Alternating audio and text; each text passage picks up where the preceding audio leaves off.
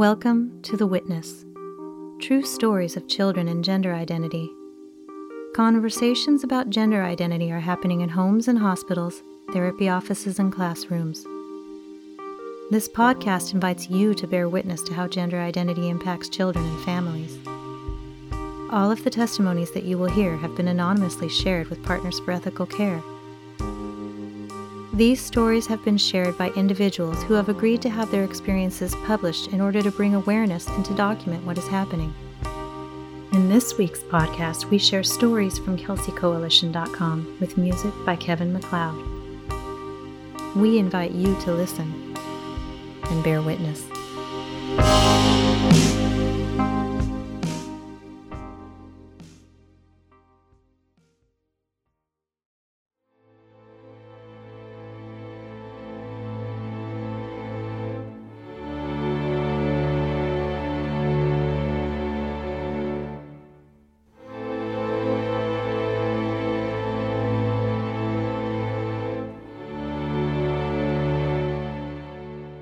A mother's plea to state legislators: stop the unconscionable exploitation of children. I'm asking this as the mother of a disabled child who, thankfully, escaped gender harm. Barely. And no thanks to my state's legislation, which required her therapist to tell her that asking questions about whether her disabled body was wrong, after hearing as much in school, indeed meant that she was in the wrong body. No disabled child should hear that her body is wrong, but overwhelmingly that is what the gender industry sells. Disabled and neuroatypical girls are now roughly 4,000% overrepresented in the industry's demographics. I worked in an adult gender surgery center and saw the suffering of its adult patients and read the scientific literature for myself. I learned that although the suffering of sex dysphoric people is real, no one can change sex despite over a century of live human experimentation, and that all we've learned from that century of experimentation is that surgical and chemical impersonation of opposite-sex stereotypes is harmful and has killed adult patients, and now it's looking to do the same to children. You will no doubt hear threats from the gender industry, and sadly, from even some of its victims. You will be told that if you don't support experimentation upon children, they'll kill themselves. Those threats only show how willing the gender industry is to harm people in pursuit of political and financial aims. This isn't ethical. Ethical practitioners have long since abandoned making public behaviorist claims after discovering from the lessons of the bulimia epidemic that it's the experts' claims themselves that contribute to social spreading of behaviors. We now know that this therapist-bred social contagion phenomenon includes suicide. Sadly, the one high-quality study of adult outcomes showed that gender intervention drove suicide risk up, not down. For the industry to now subject children to that increased risk is unconscionable. You will also be told that if you don't support gender exploitation of children, the gender industry will hurl its substantial political wrath at you and use every trick it can think of to hurt your state economically and end your political careers. And then you will know what children like mine and parents like me face when we attempt to question gender ideology in any way. You will understand the single-minded power that sits across from a vulnerable child like mine when she sits in the examination room of a psychologist or doctor promoting gender experimentation. You will know what parents face when they ask a simple question like, "Can I see proof that this is safe and effective?" You will see the industry for what it is: not science, not caution, but emotional blackmail and political coercion for profit. And then, when you've experienced the fearsome power that such coercion has over grown adults, you will understand why it is absolutely necessary to keep children out of its crosshairs.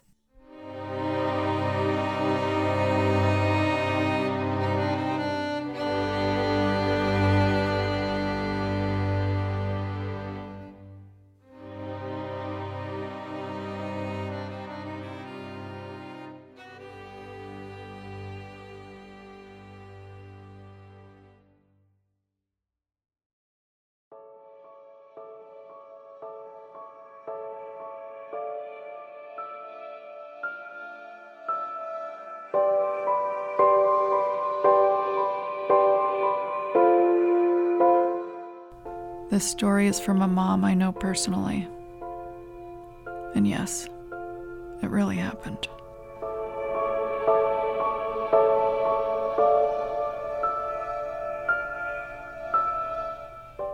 Can you tell me why Medicaid paid for my 17-year-old daughter's mastectomy and hysterectomy without my consent?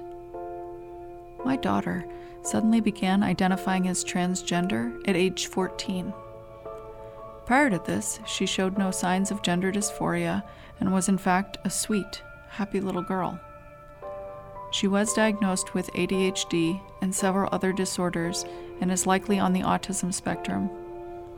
The indoctrination into gender identity ideology started at school and was reinforced by false information on the internet, and by therapists, doctors, teachers, and other adults who should have known better.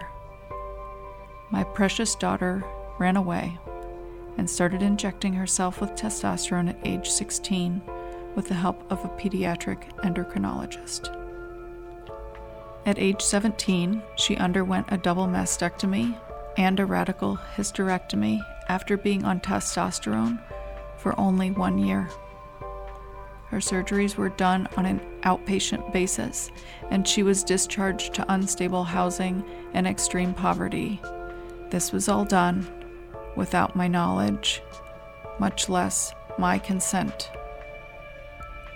She was also able to change her biological sex and name in court without my knowledge. At age 19, she underwent another mutilating surgery, which was a radial forearm phalloplasty. In spite of the fact that she had and still has private insurance, Medicaid covered all of her hormones and surgeries. More surgeries are to come. The medical harms for transgender identifying children and young people never end. My once beautiful, healthy, happy daughter is now bearded, sterilized, and utilizing a wheelchair, and reports being in constant pain. She's not thriving and did not become her authentic self. She is now a medical patient for life. Please protect vulnerable children. Please protect vulnerable children like mine.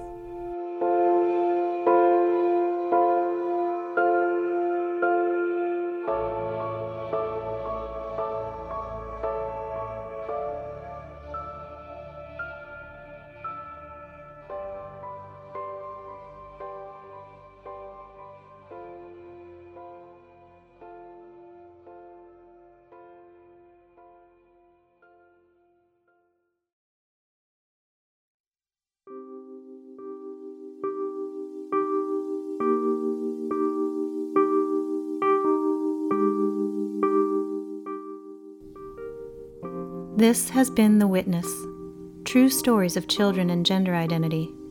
The Witness podcast shares these stories to give voice to individuals who cannot share their stories publicly due to the possibility of losing their jobs, their friends, and their children. All stories are confidential and anonymous. You can share your story too. Go to partnersforethicalcare.com and click the Share Your Story button. We welcome your story, your time, and your donation to support this important work. Partners for Ethical Care is a non-profit organization made up of individual volunteers from across the globe focused on one mission: to to raise awareness and support efforts to stop the unethical treatment of children by schools, hospitals, and mental and medical health care providers under the duplicitous banner of gender identity affirmation. We believe that no child is born in the wrong body.